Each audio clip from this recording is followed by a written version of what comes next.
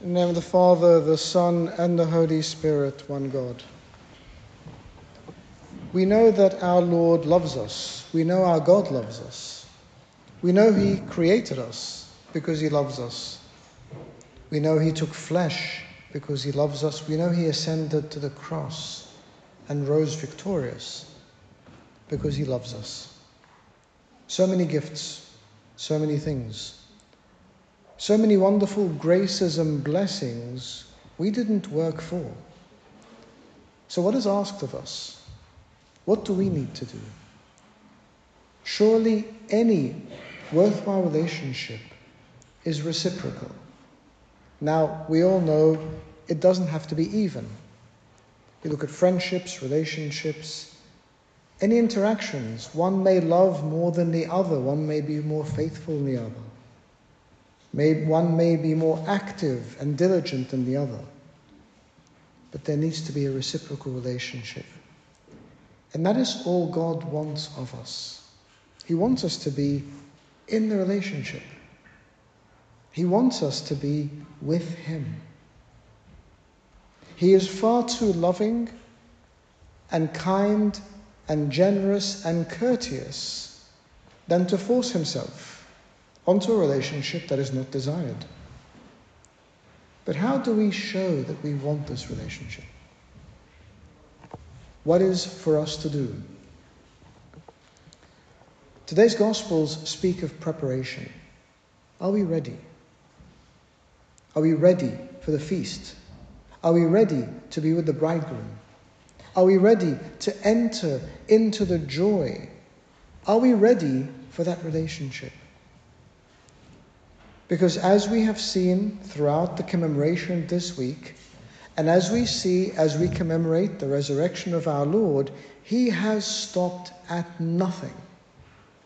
He has done everything. He has given everything. He has expounded everything. He has made Himself of no reputation. He has been broken like a grain that we may grow. All He wants is for us to be ready. Ready to be recipients of His love. What is the good of the cross and the outstretched arms if we are not there to receive that blessing?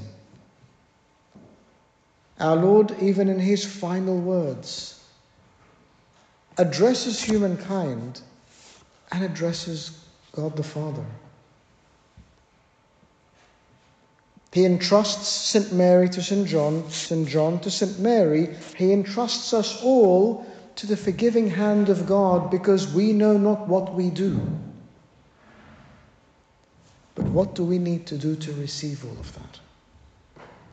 How is it that we are ready?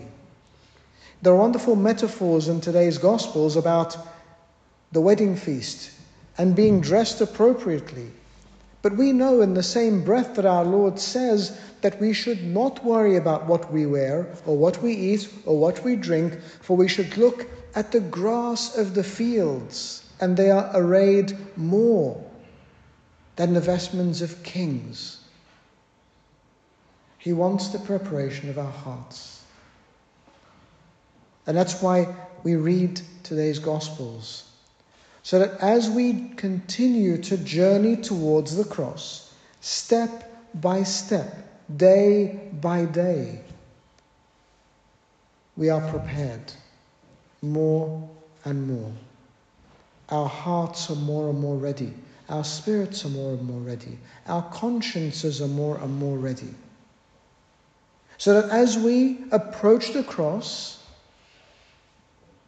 we can stand there in the place of our beloved Virgin Mother St. Mary, in the place of the great St. John, and say, Lord, we are here, cleansed, prepared, ready.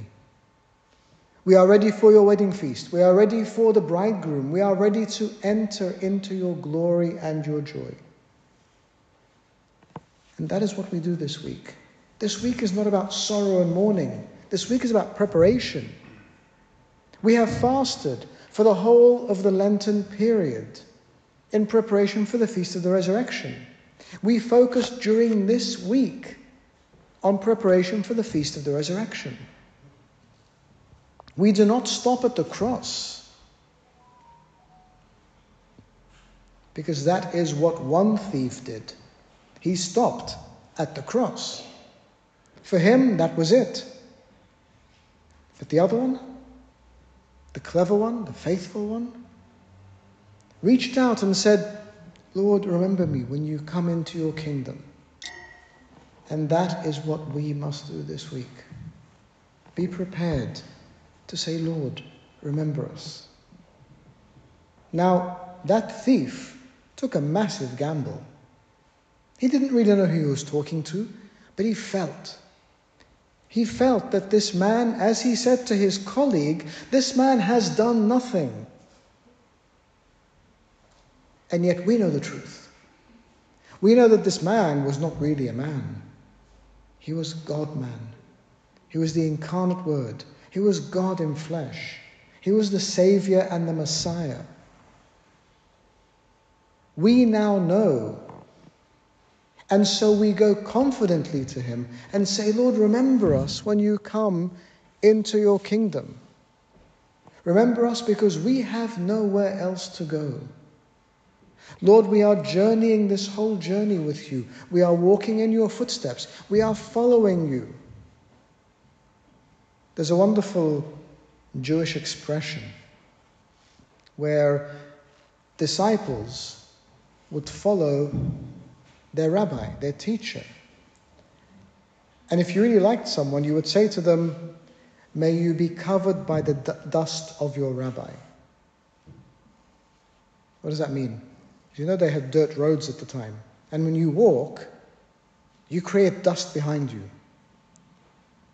And so that prayer was, may you walk so closely behind your rabbi that you are covered by his dust, because you consume all his wisdom, all his love, all his teaching.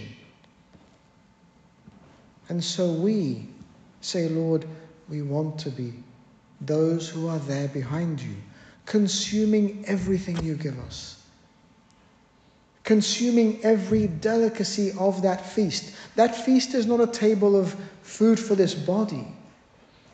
That feast is grace and blessing and love.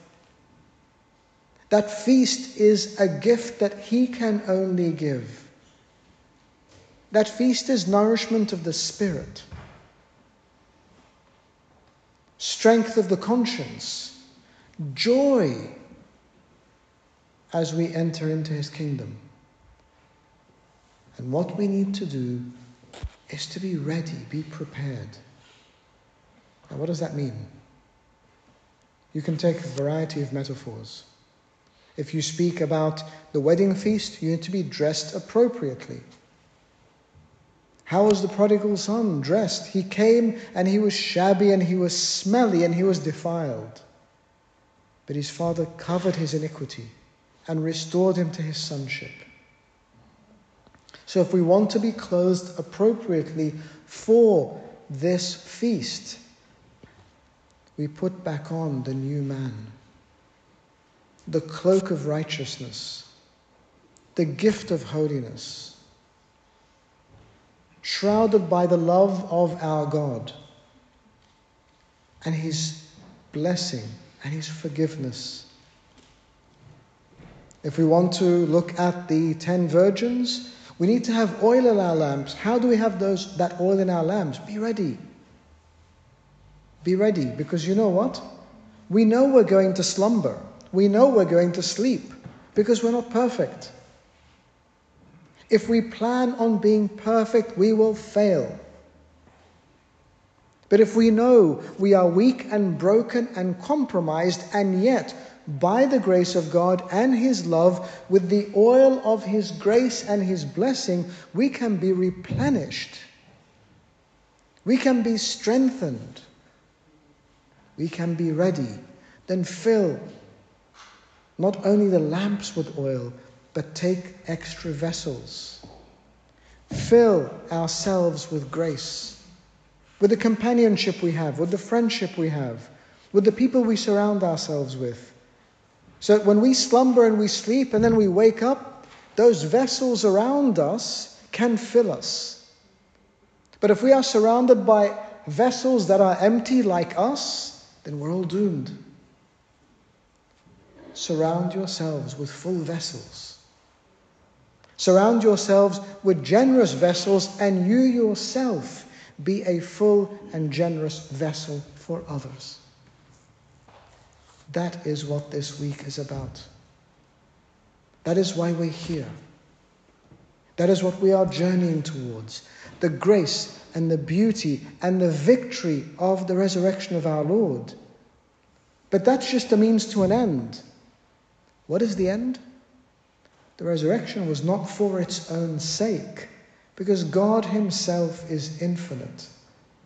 The resurrection was that we may also be raised with him, cleansed, restored, reconciled, and that we may enter into his kingdom as well. So as we journey, let us lift up our hearts and give thanks for the feast. And give thanks for that which has been prepared for us. Give thanks for the heart of our God that continues to yearn for us and embrace us.